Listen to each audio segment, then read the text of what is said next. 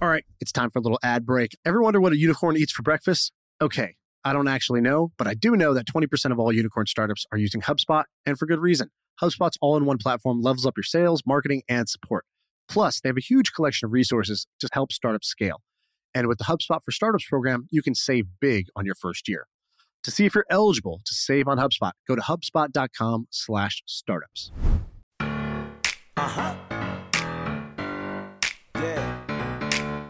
I feel like I can rule the world. I know I could be what I want to. I put my all in it like no days off. On the road, let's travel, never looking back. Like, feeling like gold. I don't wanna hide it. I'm recording. What's up, Sam? What's going on? You bought a house? Yeah.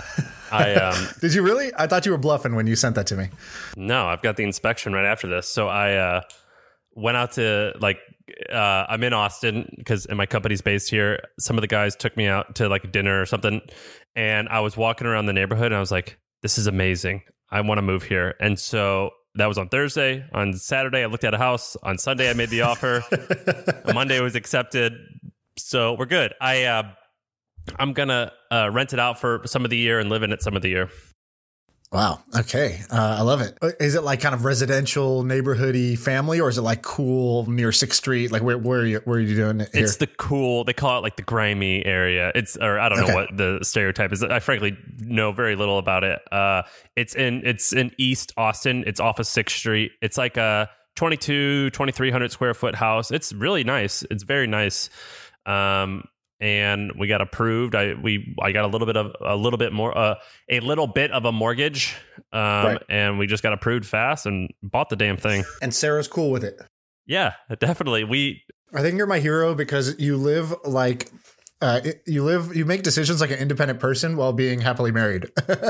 It seems that way. It's definitely not. I mean, I do a lot of the talking, but it's a team, and so we both agreed. But yeah, we go, hey, you want to do this? And we go, yeah, we're in. And so we make decisions quickly, or I make decisions quickly. And I think that's it. You found somebody who's compatible with you in that way, making decisions quickly and valuing similar things so that your decisions are right. aligned. Like when we bought a car, it was like on a Thursday. It's like, let's buy a car. What type? Well, I don't know. Let's just go look at them. And we just bought it on a Friday. So that's how we roll. That's how I did with my dog. I woke up in the morning, Christmas Eve. I said, let's go dog shopping. And she's like, what? No. And like we had agreed, now's not the time for the dog. And then that morning was like, today's the day for the dog. And we saw 3 different dogs and we bought the 3rd dog and came home. That's the way to go. And I also, when I was looking at the house, I wore a mask the entire time. But one of the agents who was showing it messaged me the next day. It was like, I just tested positive. And that's why I'm home, because I'm not going anywhere. But I went and got tested. I'm negative, but I'm still better safe than sorry. That's good that they called you. I had a friend in college who got the herp, and his doctor was like, hey, you need to call all your girlfriends and you need to tell them like what's up. And he's like, oh shit, why? Like, are they going to die? And he's like, no, but it's respectful, still serious, and it's respectful, and this type of thing can stick around, and it can be passed on to babies in the future and he was like, oh wow, okay. Came home, called nobody, told nobody. That's I was like, shit. Yeah, there's a scene in The Office where Michael gets herpes and he calls people. He goes, I don't know how to say this, so I'm just going to spell it out. I've tested positive for HIRP. And he spells herpes. And like, Michael, herpes is spelled with an E, not an I. Why did you do that? That's kind of how I felt. Like, I had to like call my coworkers and I'm like, just so you know, I was around someone who tested positive, but I'm not Anyway, right. We're good. All right. That's great. All right. Let's jump into some topics. So congrats on the house.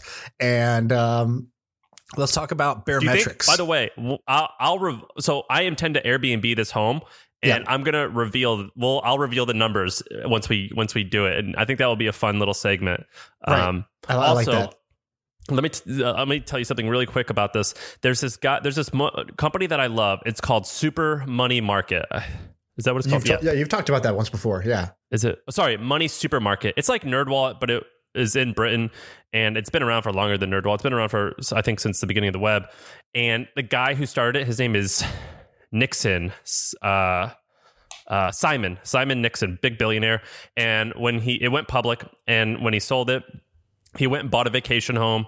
And then his friends wanted to like stay there, and he went and bought another one, and his friends wanted to stay there. So we created this website called Simon's Escapes. And I think it's like I don't know if it's like a profit making business, but it's like a legit business. And you could go out and rent a variety of his homes. And the whole shtick is that this is his personal collection. I don't know if that's true, if it's like part of the shtick, but it's kind of interesting. And I called Ryan Beagleman and I was like, hey, this is pretty interesting. He goes, yeah, this is actually pretty common. A lot of billionaires, like even Bill Gates and Richard Branson, you can go and rent their private estates.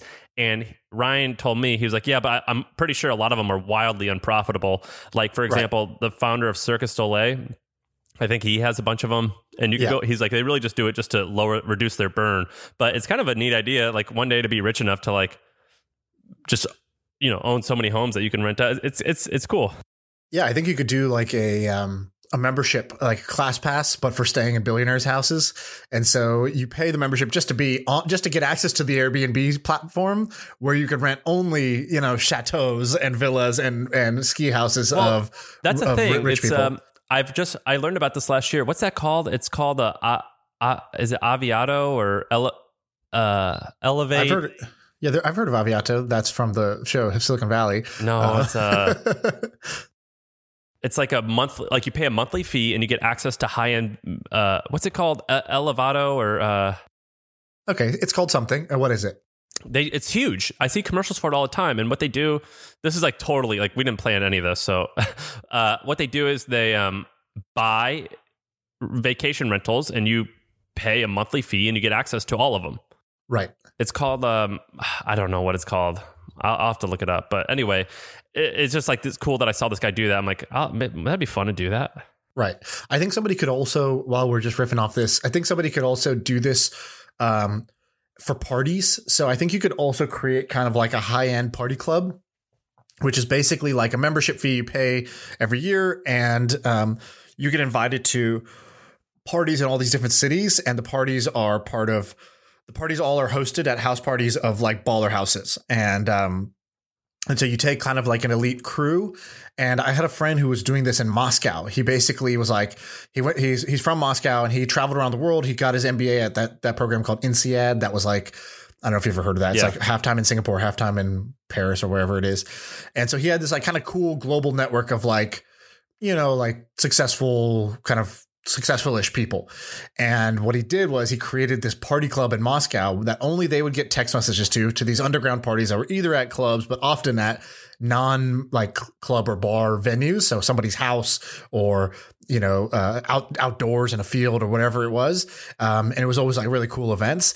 And so he had this list of like 3,000 members that would just get this text every single time. And he was making great money doing it. And he was just doing it because he built like the most powerful kind of like social scene, and he liked to be the kingmaker of that scene and, meet girls, and he liked to do all that stuff. But I could see somebody,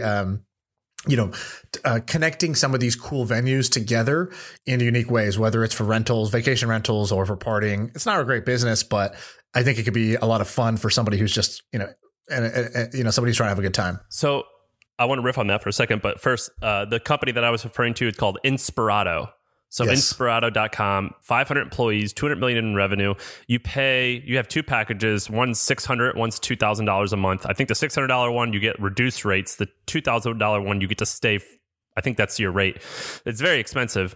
$2,000 a month. It's luxury, luxury vacations, basically luxury travel vacations. Yeah, I think and I don't think they've raised a lot of money compared to how big they are. So it's a subscription business. Anyway, pretty big, kind of interesting. Different take on the whole Sonder Airbnb thing. And then the other one in this space that I think is going to be massive, I've been talking about this for a few months now, is called Hello Landing, which is kind of like this, but more low end. So you could spend $2,000 to $4,000 a month and you just get a furnished apartment in like 18 cities. Right. And so you could just live out of that. And it was started by the guy who started Shipt, which is a like Instacart competitor, but mostly in the South, that he sold for $500 million. A very successful guy. I'm very eager to see how that plays out. And then regarding what the idea you just had, we had a listener tweet at us, and he basically made a Scott's Cheap Flights, but for Airbnbs and rentals. Did you see that? No. Bray, you have to remind me what it was called. It was called like serendipity or something like that. But basically, you say like I don't even know if he had it set up this much, but you say which cities interest you. It could be like a variety of cities, and he emails you out cool Airbnbs that have been recent or hotels that have recently been right curated. Yeah. So it's curated, unique vacation stuff. So I think there's a lot of value in this, which is basically like a combination of great deals and unique experiences, and just doing the curation work so that people don't have to do all the research and be hunting and be finding all this stuff. I think that's a pretty simple way to build a list and build a business. And the name of that business that it's called, the name's a little silly, but the link's in there. It's called Spontaneous, like Stay-neous. Yeah, spontaneous. Yeah, he's got to fix that name, but that's what it's called. Right. Yeah, probably not going to work. So this is guy Zach. Okay, I've seen this guy. The name is awful. That's why he did message us. I didn't click the link because the name was so awful. No, it's a cool service. I signed up for it. And what's funny is that he just launched, and he doesn't have any testimonials, and he has a part on his website that says testimonials, and then there's an asterisk, and it's like, no one has said this yet, but these will likely be what they say. Yeah. It says, what we hope you'll be saying soon. Future subscriber testimonials.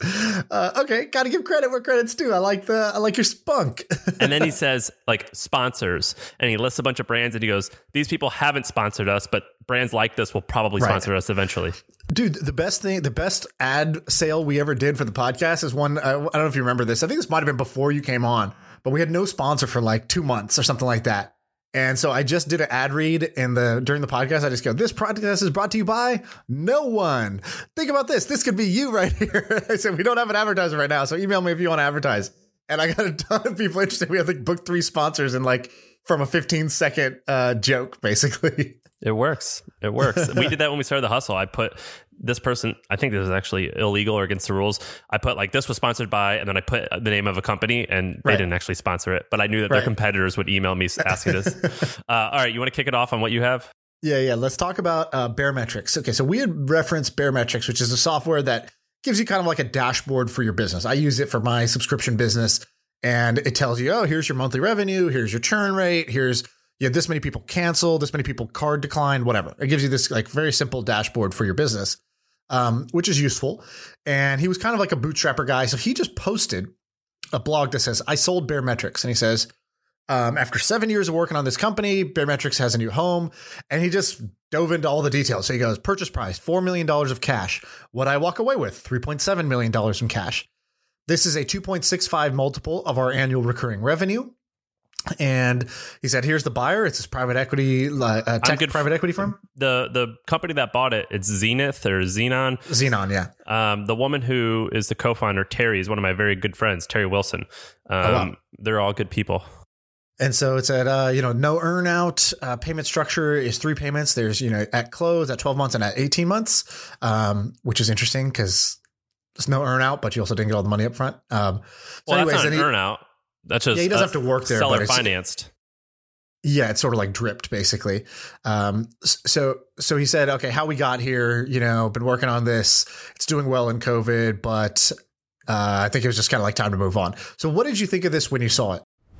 All right, everyone, a quick break because I want to fill you in on a little experiment that I'm doing. I've got a new project. It's called MoneyWise. It's a personal finance podcast for high net worth people or young people who are on their way to becoming high net worth. When I made a little bit of money, I didn't even know how much money I should be spending each month. Should it be $10,000, $30,000, $50,000? And I didn't really have a lot of people to ask. So I created a podcast called MoneyWise because I wanted to figure out what are some of the things that people who have a lot of cash and who have a high net worth, what do they do with it? The first episode is with a friend of mine. He sold his company for $200 million when he was 31 years old. He gets super transparent about his monthly expenses, his portfolio, how it impacts his happiness, everything. And so I want you guys to check it out. It's called MoneyWise. That's one word. You can find it on my Twitter bio. I'm the Sam Parr, or you can just type in MoneyWise on Apple, Spotify, and YouTube. All right, back to the pod. Hey, let's take a quick break to tell you about the HubSpot Podcast Network. If you like podcasts like this, you should check out some other cool podcasts. One is called Business Made Simple. It's hosted by Donald Miller, and it's brought to you by the HubSpot Podcast Network. And what he does is he makes it easy to take the mystery out of growing your business. There's an episode that you should check out called What You Should Put in a Job Description to Get the Perfect Hire. And in this episode, Donald Miller looks at the whole hiring process and how important it is to emphasize both the positive attributes and the drawbacks to future candidates. And you'll learn why being self-aware as a leader will help you avoid hiring disasters. So check it out. Go listen to Business Made Simple wherever you get your podcasts. So Baremetrics is a really cool company. Buffer used them at first. So I think we should, I hate this phrase, it's a cliche, take a step back, which is this business is I don't think you've ever said that. I try never to say it. I think it's a stupid cliche. This business is there's this whole group of people, they call them open startups. If you Google like open startups, I think there's a website that compiles all of them, and they're startups or companies that reveal their revenue in real time. You could see their burn or not. I don't think you can't see profit. You can only see revenue. So you could see well, some do it all. There's degrees, right? So Buffer went crazy and they were like, here's everybody in the company's salary. So they published their employee salary. Some people bank don't account do that. information, everything. Yeah. And others do kind of like the high level metrics, like here's what our revenue is month by month. Here's what our growth was. Here's how our email list grew, but they don't show like employee salaries or profits. Yeah. And there's a lot of sites that do this. So there's Start a Story. That guy, he does that with people. There's Indie Hackers. And then there's people who do it on their own. The Gumroad guy. Yeah. The Gumroad guy. Open Startup List. There you go. OpenStartupList.com has a list of them. So I think that as a business owner, I would never, ever do that. But I think it's cool. I think it's really cool. I love consuming it. So I think that's interesting. And Baremetrics is like a really cool tool to get that done. Yeah, I think that's a good move that this guy sold. He only sold, I imagine, because he had $850,000 in funding from major VCs, and it was like an easy out for him. So in the post, he says that the VCs, they're like, just forget. They had put in 800,000 back in 2014, 2015 from two kind of like big VCs, General Catalyst and Bessemer.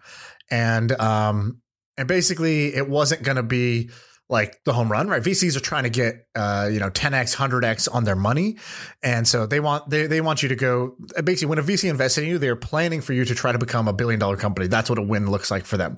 And then there's sort of like smaller wins if you end up at 250 or 500 million, but in this case, a $4 million outcome is it's a rounding error. It's a cost of doing business. I don't know if he said this in the blog post or if someone said it in the comments, which is like the amount of time just for the lawyers on the VC's end to do the paperwork would cost $800,000 or something like that. Yeah, I don't think that's quite true, but I get the point. So he basically, what he said was he said, I wanted to give them their money back, but ultimately for a $4 million purchase price, we would need to ask them to walk on their investment. Now, this didn't fully add up because you could have easily given back the 800,000 and walked away with, 2.8 or 2.9 million instead of whatever he walked away with, 3 point something million. But I guess he asked them like, hey, will you take less? Then I'll do this deal. Or will you write it off so I can have an exit here? And they said yes, which is kind of amazing by them. And there was a lot of people on Twitter who were like, wait, what the hell? Like, this does not compute, especially people who come from other industries like real estate or whatever. They're like, why would they write off their entire investment? I don't understand. And so what do you think about that reaction and how would you explain it? Well, I do think it's hard to fathom because it's almost $1 million. It's a lot of money. I think that you have to look at it like who was it? General Catalyst? General Catalyst, yeah. What's their AUM? Do you know? I think they have they have multiple funds, but I think that they have like $1 billion sized funds. Yeah, so maybe like $10 billion they have.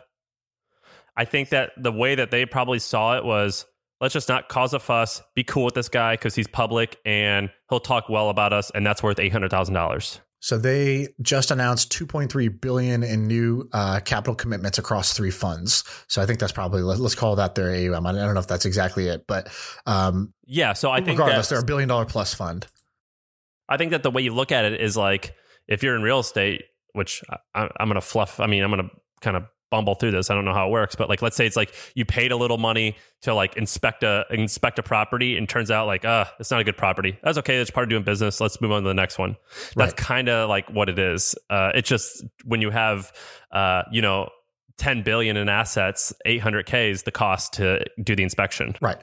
So here's what I think happened. So I think, I think getting 800K back, is probably not that interesting to them. And if they took any more, I think they would kill the motivation to do the deal by the founder. So I think that would be the most that they could get. This is probably because it's 7 years old. This fund has probably already done well and has profits, and they can actually just write off the 800K and just reduce their taxes basically. So they're going to effectively still keep that amount of money by calling this a loss, by calling this a zero. And then they get the founder might let them into their next, if they start another company, it might be great signaling or kind of PR because look, we're talking about it. And so I think that those are probably some of the reasons why, between like the cost and the hassle versus the upside, the fact that they probably have a bunch of profit that they could just write this off into. And lastly, the sort of branding and founder friendly story that they get to tell for every founder after this. Yeah. So that's why it's hard to fathom, but when you're like, look, this is like 0.001% of their money. Like that's the cost of doing business. And I imagine that's how they saw it. It just so happens that there's a lot of zeros behind it, but it's the same thing if it's whether it's 800 or 800,000. Right. And I encourage everyone, go check out openstartuplist.com and go look. So you can see Ghost is on here. Buffer's on here, Barometrics, ConvertKit, Gumroad. There's a bunch of interesting companies that you can go and you can actually go and understand their business, right? Like, as if the CEO took you aside and opened up their books. And I love looking at this type of stuff because it helps me, clear, paint a picture and understand different businesses with very little effort. Yeah, you see what's possible. And so I was thinking about this the other day. So I was very close to just publishing I just did an annual review for myself about like everything. Like I had these goals, what changed for me in my life, my kind of personal development, then my financial picture. And I was like, should I just publish this whole thing? And I was like, finger trembling on the button where I was about to click it.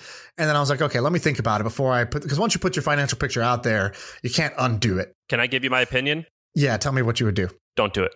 I don't think you should do it. I think that if maybe you can give it increased by this much, or it's going well, or 7 figures, maybe do that. But I definitely think you should not do it. I think that there's a few things. One, if you're a company, so people have told me about Nathan Latka, and then Cortland, the founder of Indie Hackers, has told me about him. He's like, founders give him numbers and then they regret it because people start copying them, and they go to Cortland and hey, can you delete that? And he's like, well, no, I mean, you knew what you were getting into and you asked me to do this interview. Right. So no, I'm not going to delete it. We agreed this is fair, which he's right. But it's so it just brings unnecessary attention. The only and then for personal wise, one time when I did HustleCon, I wrote a blog post saying the first HustleCon made in 1 year we did $300,000 in revenue, and it was all profit. And I was using that money to grow a business, and people were like, oh, nice, you have that much money. I was like, well, I mean, it's the business. So, and I felt like that attention was actually really, it didn't attract the type of person who I wanted to attract. And then also, but I would say that if you're trying to use it for marketing, it is an awesome tool for marketing. This made, well, that's the upside, right?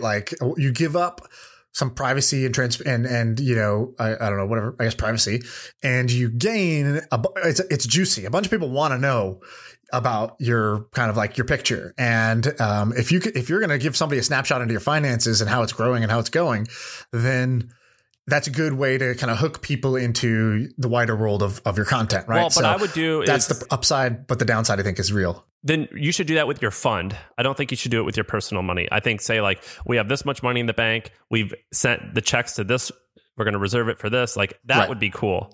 That would be a cool shtick. But I think that you would be unhappy if you did it for your personal life. And even Buffer, they wrote about it. They're like, yeah, this was a cute thing that we did, and it got us popular because that was our only marketing channel. But we actually don't want to reveal salaries anymore and things like that because it causes tension and it's just not worth the headache. Right. Yeah, I think you're right. I still might do it because it's just, I'm curious to see what happens, but I do think your logic is right. So I agree with you. So what are you going to reveal? You're literally your W-2 income? Yeah, I would reveal everything. I'd reveal what I earned across the board. What does your wife say? How my assets grew. This is, I'm not going to ask her about this. She doesn't use Twitter except for she went on Twitter one time and was like, yo, who told my husband to buy a bidet? He said somebody on Twitter told him, leave him alone. He's buying all kinds of shit that we don't need. You should look up Financial Samurai. So Financial Samurai, I know I'm friends with him because he came to HustleCon and we became buddies, like internet buddies. So I know his identity, and I think that you can find it if you wanted to. But Financial Samurai is a personal finance blogger. He's a little crazy, but he's cool. I love him. I like him a lot. He runs in our circle, and he reveals his assets and his income and off his portfolio. But you only know his name is Sam, and it's really, you can't, I don't think you could find a photo of what he looks like on the internet. I don't think you can find his last name, maybe, but maybe not. Yeah, right. But he does this all anonymously, and I think that's pretty cool. Right. Yeah, that's cool. I like that. Okay, what else we got to talk about? So I thought this was kind of interesting. Actually, I'll do an idea first. So I call, this is D2C super retailer. So what is this? Right now, there are so many D2C brands, and if you look at the kind of the framework of, all businesses essentially bundling and unbundling, which I don't think is really true, but it's catchy. What's happened is you used to go to a retail store, Target, whatever, Macy's, wherever you're going, and the retail store bundled all these different brands together, and cool. That's how people shopped. And then right now what's happening is this big unbundling where people create, there's thousands and thousands of brands. They don't worry about getting into retailers right now. They just sell individually online. They acquire customers themselves through Facebook. And Facebook is essentially the retailer right now. That's where you find these products, is on the Facebook shelf. And so everybody's doing this. And now if you go talk to any D2C company, they spend like 90% of their time, not on their product, not on their customer service, but on their marketing plan. Like their Facebook ads, their Google ads, their Pinterest ads. Like this is where they spend their email marketing. They spend all their time on customer acquisition and increasing the lifetime value of their customers. And so what's happening is I think there's a movement back towards, hey, let's say I'm, I don't know, what's a sexy D2C brand right now? Maybe it's, let's take Away Luggage, right? So I'm Away Luggage. I'm trying to acquire this customer that's kind of like this professional millennial who wants like a high quality thing and doesn't want to buy their dad's brand. They don't want to buy Samsonite. Okay, cool. Why don't I, sort of share my marketing efforts, co-market with other D2C brands, right? So why isn't Away Luggage doing this with Warby Parker and Casper Mattresses and everybody else? Because we're all spending the same amount of money to acquire the same person. And so there's a couple different interesting takes on this. One is, there's one Shopify app that is a post-purchase Shopify app where you install it in your store. And after someone buys from you, you upsell someone else's product.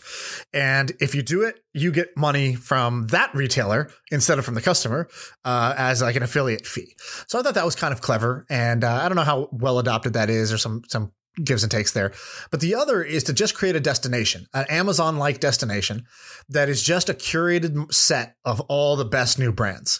And you say, okay, I'm going to find the best 2 or 3 brands in luggage and handbags, and the next 2 or 3 brands in shoes, and the next 2 or 3 best brands of socks. And you only have, let's say, the 3 best brands of every category. And you invite those e-commerce players onto your platform, and you go acquire customers for your kind of like retail store that has many things. You market to them all the different products, and you get a 15% cut of everything you sell for these people. Because, hey, they're going to pay Facebook for that customer anyways. They might as well pay, a little bit less for you, because average store might be spending about 30% of their revenue on customer acquisition through Facebook. So if they can get a customer for 15%, they've cut their acquisition costs in half. And what do you think of this idea? This is a typical Sean idea that I think is potentially a big idea, but is like my default is like, oh, that sounds like a lot of work. But so to default to optimism, it's quite interesting. I think that you're talking about 2 different things. The first one is incredibly fascinating about the upsell. So like if you buy an Away bag, you're going to be upsold like, I don't know, a blanket, or I don't know what. Sure. It could be like, Gravity Blanket, or it could be Warby Parker glasses, or it could be Allbirds shoes, or whatever, something like that. Something that a traveler, I don't know. That's an easy thing to figure out. That's pretty fascinating. I think that when I've talked to people who do brand partnerships, I think that they said in general they don't move the needle, but I would like to figure out which ones actually do, because some of them clearly do. Right. That's an interesting idea. I think that's really fascinating. I love that idea. I think that's really cool. The second one, I think as a user would be cool, but I have no idea why would a D2C brand want to put their product there? Like, wouldn't they just want to own the whole relationship? Isn't that the whole point of being direct to their own consumer? You do get the customer relationship. So they come and they buy, but the D2C retailer would share the customer insight. Unlike Amazon, it would share the customer info with that brand. That's kind of the I think you would have to do that. Otherwise, I think it's quite tough. But if you agreed to do that, right? So like I'll find. Okay, so let me give you the two names of companies I think are doing something like this. So one I believe is called Co-op Commerce. So if you go to Co-op Commerce, so just COOP commerce.com. I think that's the one where it's the upsell with something else. There's probably another one besides that. The second one, it's spelled. It looks like Coop Coop Commerce. exactly. I'm there. It looks pretty cool. And so, you're gonna acquire new customers through by putting yourself on this network. It's like an ad network, right? So like bloggers used to do this. They used to create like blog rolls where it's like, cool, I joined the blog roll network. It'll put me on other blogs like me. Like if I'm a tech blogger, it'll put me on other tech blogs, and then I get traffic, and then I give traffic as well, and I get sort of a proportional share. And link share was like another one like this. I think the guy from Zappos started something like this before Zappos. Yeah, I think link share was the name of it. So the other one is called thefascination.com. And so the Fascination is trying to build this. It's trying to build that superstore. I don't think it works exactly by the rules I mentioned, like three brands or whatever, but it's basically saying we're going to curate the best D2C brands. We're going to offer, great deals on those products, on our website. And if you choose to be one of those brands, you're going to get a whole bunch of exposure because we're going to get popular, and you're going to get free customers from us. But you just have to give us a kickback of about 15% on anybody we send. Wait, so what's the website? Fascinations.net is sex toys. Fascinations.com is metal stuff. Right. Thefascination.com. The Fascination. Lose the. Sell sex toys instead. Let me see. Okay. Yeah, it's brand new. It doesn't even rank in Google. It's not launched yet. So this is coming soon. I think it's cool. I like this stuff. I think this is so cool. Have you seen this company called Beta? Beta, is that the pop-up, real life pop-up stores? Which Beta does, and they're probably getting crushed right now, is they had these badass stores that they had in cool locations in San Francisco, LA, New York, and probably many other countries or states. And those are the ones that I saw. And I think the way it works is like boosted, like anyone who has a nifty gadget, it's almost like the new version of Sharper Image. Anyone that has a nifty gadget, it could have been like cute new brands like Allbirds, but also like some fancy TV that you didn't know was cool until you saw it. And you're like, oh, something that like demos well. Yeah, that demos well. And you pay us a rental fee to be there, and you go in and you can buy it on the spot straight. Right. And it's badass. I don't know if that's a good business, but this is kind of similar to that. And it looks similar actually. And it's quite interesting. So I have friends that invested in Beta, and I think they were doing well. Obviously, COVID, I think, is one of the worst things that could have happened to them. But it's B8TA, so the E is replaced with an 8. So B8TA.com, and I like this idea because let's say you're a brand, and a lot of brands open up these like kind of flagship or like I forgot what they call them, like try-on stores, where it's basically like, look, we're not trying to sell here, we sell online. But if you want to come and, try our stroller out or like, sit on our couch that we're selling, we have a showroom in your city. And those was really expensive, and it was a really big undertaking for them to be like, okay, guys, 2021, that's the year we're going to open up our showrooms in New York and LA and San Francisco. And it's going to cost us like $3 million, $4 million. And it's going to take a lot of time and all this stuff. And so what Beta let them do was be like, push a button, and you're in our 8 locations or however many locations they have. And it's like, okay, you now have a store presence. You can send your customers there to try out your products or feel it out. And you'll get new customers just walking in who like to see kind of new cool stuff. And it's sort of a modern day version of like Sharper Image, like you said. I really like that idea. I think the idea of curating good products, I mean, that is not even remotely new. I love that business. I think that is just the coolest business. I love those businesses. I'm in that business. I curate stuff. I love curation businesses. I think that they're low cost, start fast. We talked about a curated airline or Airbnb business. We talked about a curated, cool, nifty products. Gear Patrol does curation for outdoor stuff. Then there's, is it called Whoop? Not Whoop, the band, but like, wasn't there one called Whoop that... Woot. That was bought by Amazon for like I think like $100 million.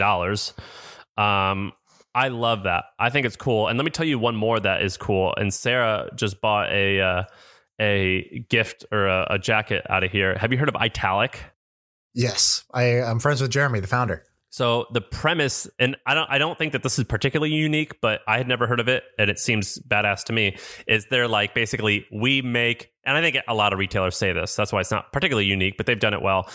They're like, we make Montclair or Canada Goose, which are like $2,000 coats. We make those same exact coats, but without the brand, and it's $200 instead of $2,000. Or we make these fancy knives, which is the same, but no logo. Yeah, and luxury quality without the luxury label. That's the shtick. And ironically, that's like an even more high status thing to do is be like, yeah, this is I'm wearing a Prada level product, but I didn't have to put Prada on it. I'm understated like that. So I bought, or someone in my family bought another family member a $20,000 purse, but it was fake. It was from China, and it even came with like a certificate of certificate. like a authentic. Like it was like it came with the box that it still had plastic on it, and you open it up and you had the label and like a certificate that says it's real. Like they just copied it perfectly, and then we had a real one laying around, and we like no one could tell the difference, and so basically he's just made that. Dude, this is so these aren't. Yeah, I guess these are kind of those are minus the logos. Those are really knockoffs. So I lived in China for a couple years when I finished high school, and my mom was like super into like luxury bags, but was like cheap Indian woman who was not going to buy a Louis Vuitton bag, like a $6,000 bag, loved it, but wanted it, but would never buy it. And so when we moved to China, they had knockoffs everywhere, right? You could go to the market and you would see like, that same Louis Vuitton bag for $7. But it was like clearly fake. It was like, the quality was just not the same. And so, there was an in-between market, and they called her the bag lady. And this lady was ahead of her time. So she only worked through BlackBerry Messenger. Today, that would be like, WhatsApp or WeChat is probably what she'd be using. But it was BBM only. Nobody knew her name, and she had no steady location because like they were always after her to find her. So she would do these pop-ups where she would just she would BBM an address. She's going to be there for the next 2 hours. It was usually in someone's apartment, one of her customers' apartment, where there's like a doorman and like they can kind of screen who's coming in and who's not, so she can't get like raided. And she had the most high quality knockoffs that were her claim to fame was you could take this to Louis Vuitton, and at the time this worked. Now I bet they have some chips inside that like they can validate it. But at the time, this was you could take this to Louis Vuitton and you could say, "Is this authentic?" And they would say, "Yes, this is authentic." And so she would sell hers for $400, $500 a bag. So you're getting not the $6,000 and not the $6, but you're getting the $600 bag that looks and feels like the packaging is identical. It was amazing. And she would text out her location and a swarm of moms would come. And this lady would probably make 10, 20 grand in a 2-hour period. And then she would pack up and disappear. And she wore these like masks and glasses and stuff like that. So you never knew who she was. And I just thought this lady was like the ultimate baller. Dude, if my mom, I don't know if she did that or not, but if she did do it, whenever I got in trouble for doing anything, I'd be like, dude, you're part of a fraud ring. Like you, you fund terrorism. So I hope you would have used that. Not at all.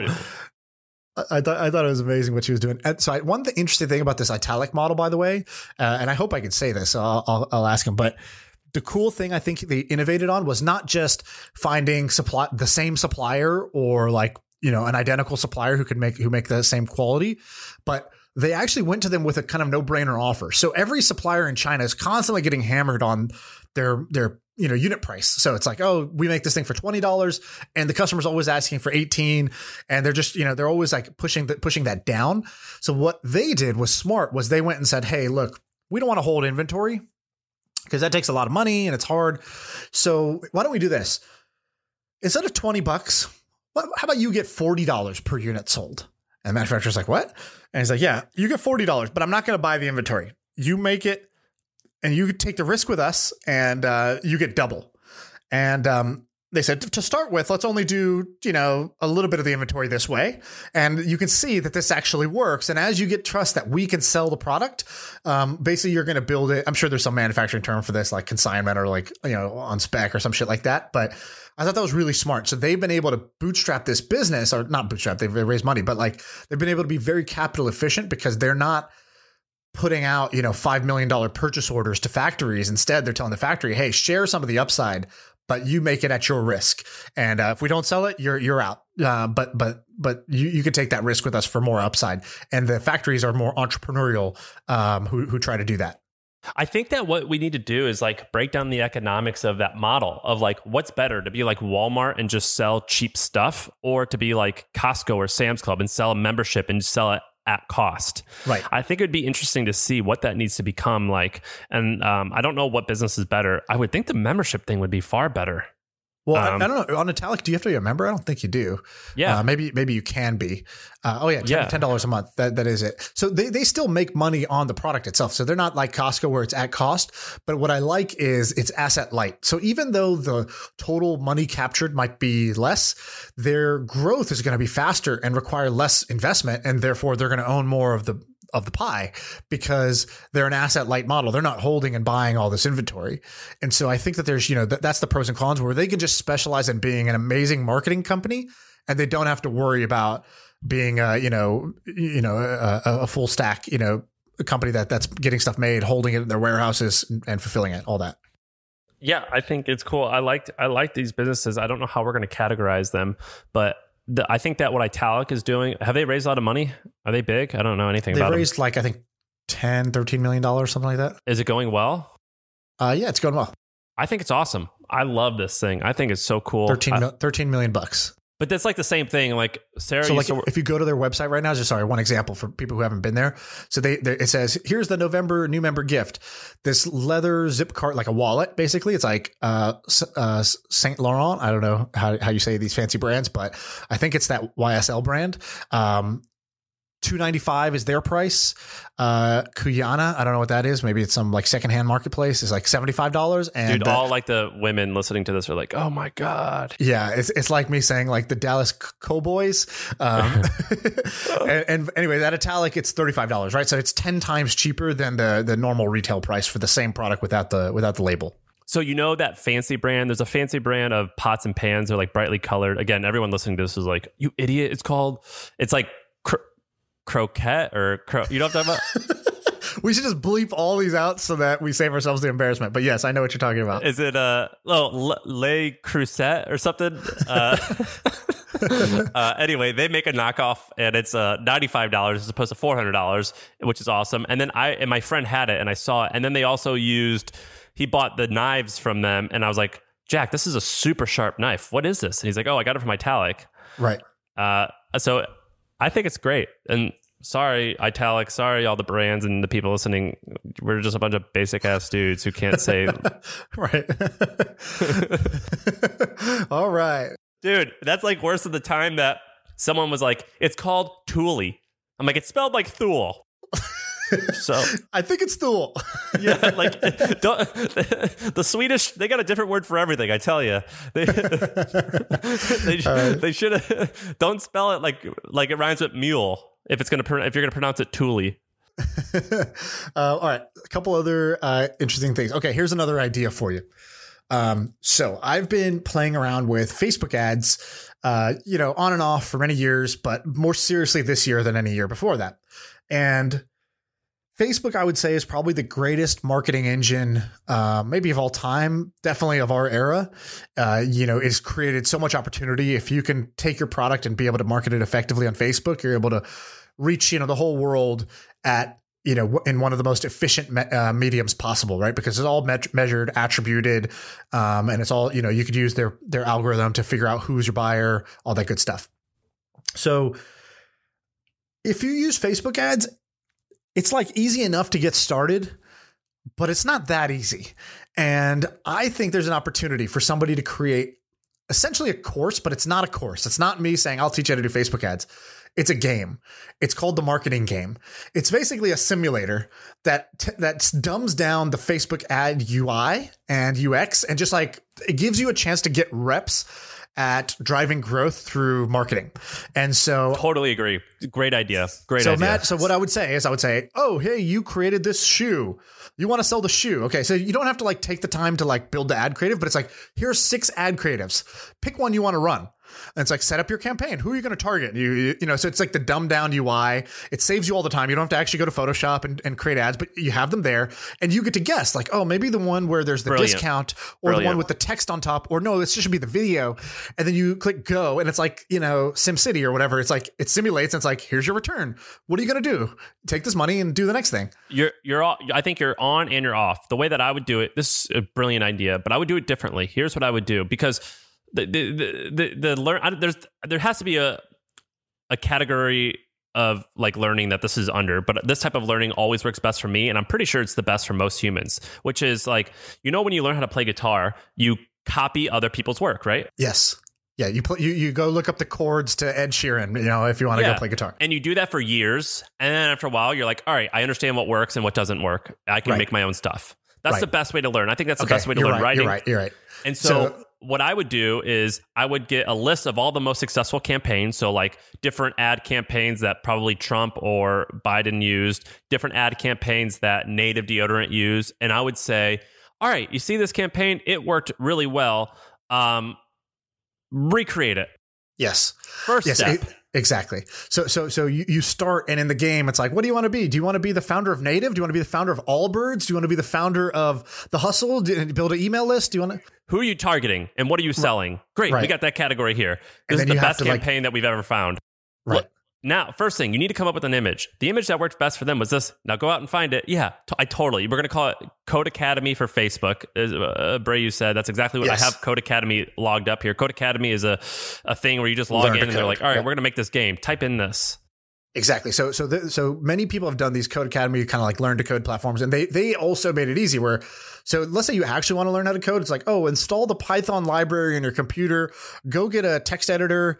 That's going to be where you're going to write your code, and then learn how to compile it, learn how to get it onto a website. It's like, fuck, this is all so complicated. Just the infrastructure is so complicated just to start. And so what Code Academy did brilliantly that other people did too, is they made it like, hey, you go to the website and here's like, on the right side is the output and the left side is where you type. And it's like, cool. First, it's like in gray. It tells you exactly what to type. You literally just have to retype what they already have. It's like variable equal, var equals 6. It's like, oh, you just set a variable. Great. Like now learn how to add 2 variables together. And that like teaches you step by step how to do it. And so I think that's really great. It was a great way for somebody like me to actually like try to learn and get my feet wet a little bit. I think somebody needs to make Code Academy for selling or for marketing. And so the way you would do it is I think you put a great twist on it. But I got really excited about this idea the other day because I've been finding, I've been doing a lot of blogging to my audience. Like I've done probably 50 posts in 60 days or something crazy, like some crazy volume. And one of the consistent questions is around Facebook ads. And I myself have trouble with it. And I'm like, fuck, where do I even send these people to learn? And I was like, shit, I'm just going to start building tools for my audience to solve the problems that they have, that we have, right? It's like, I'm just going to build a set of tools that solve this problem. And so this was the one that I was most excited about. I think a list of 6. This is the one I'm most excited about. Look, I think that's cool. And I think a lot of people will be like, well, but how many people are running Facebook ads? It's like, well, 1 million people. Right. A lot. The most. Yeah. How many people are running Google ads? Like 5 million people? I mean, like what, like enough. And this should be a part of every 1 school. million companies, let alone all the employees doing it. Enough that you could build a big business by charging $30 a month. Exactly. And this should be a part of like every, college curriculum, high school curriculum, something like that. They should make this type of experience accessible to them if somebody built a good one. And I think you kind of got to build it a little bit like a game. The Code Academy types try to gamify their stuff a little bit, but the best ones make it where you get a sense of progress. You feel like you're making more money, or you're leveling up in some way, and it keeps you motivated to like, you don't want learning the tool to be the end game. You want to have to learn the tool in order to get the outcome you want. In business, that's why it works, right? I don't want to learn Facebook ads. I want to make more money.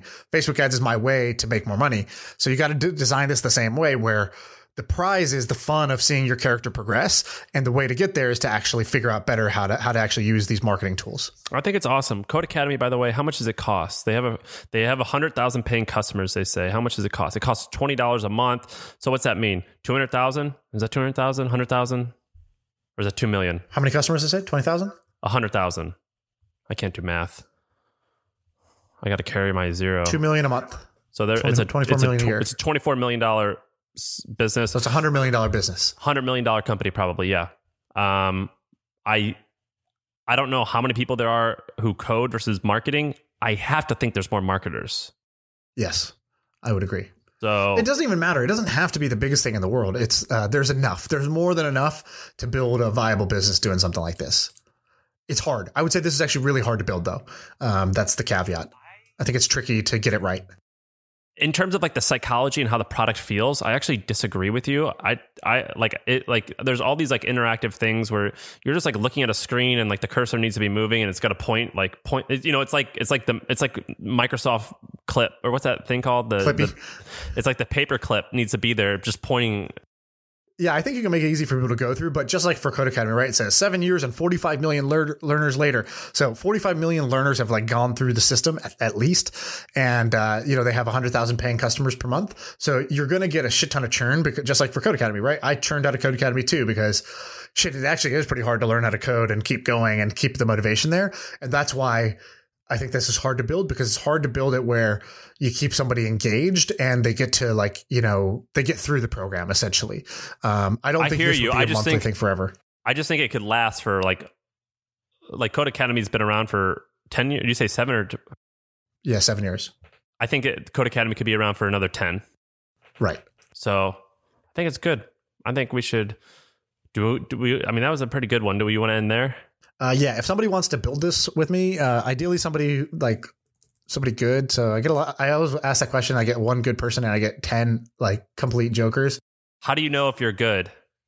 You're good if you've actually built stuff before that people have used. And ideally in this case, you understand the problem of trying to learn Facebook ads. So you've gone down and it's kind of like how I've tried to learn how to code 4 times.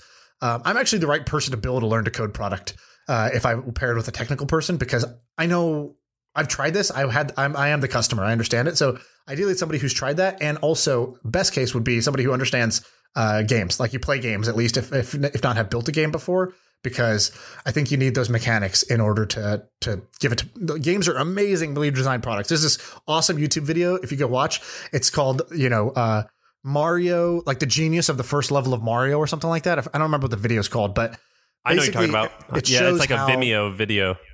It shows how Mario has no tutorial, right? Most popular game, no tutorial on how to play, how to jump. What's the objective? Am I trying to get coins? How do you learn all this? Well, the way he designed it. So first it shows you're Mario, you're standing there, and all of a sudden the screen starts moving. It's pushing you forward. So you already know, okay, got to run to the right. Right. Like the motion of the level tells me where I'm trying to go right. Then this Goomba comes and he's got this angry face. So, this is probably not a friend who's going to give me some potion. This is probably an enemy that I need to do something with, but I don't know what to do. And then they showed that where the Goomba meets you, you also have these boxes above you, the coin boxes that have question marks. It's like, well, that's intriguing. I'm going to want to hit the question mark. And so you jump, you get the coin, and then you almost always will land on the Goomba's head and kill the Goomba. And then you see the satisfying Goomba's gone and you're like, oh, good. I know what to do now. And then you see 2 more question mark boxes and you're like, how do I get to those? I guess I could jump on this to get to there. And it's like, with no tutorial, you've now learned all the mechanics of the game. You're trying to go to the right to the end of the level. You got to kill these Goombas by jumping on their heads, and you want to collect as many coins as you can in these boxes. And sometimes there's other stuff in the boxes, like a mushroom comes out of one of the first 4 boxes of Mario. And that's how you want to design great products, is where you actually don't need Clippy. You just make it where there's really only one thing you could do, and that's the next action you need to learn as a player in the game, of oh, click this, good thing happens. Great. Now I know when to use that technique. Abreu just shared it. It's called How Nintendo Made Mario's Most Iconic Level, and it looks like 2 they're speaking in Japanese. It looks like the developers are explaining it all. Right. I don't think it's the developer, but it's some guys explaining it. Yeah, it says they're they're using the word "we," like, we made it this way. Oh, really? That's amazing. Okay, great. What's his name? Miyamoto or something like that? Miyamoto. Yeah. What a legend. Building Mario. Fucking amazing. Yeah, those guys are legends to me. I mean, it's just so cool. Like, when I think about these Japanese guys making Mario, I like, it's like kind of mythical to me. Right. Okay, great. I got to run. Good stuff. Enjoy your new house. Good episode.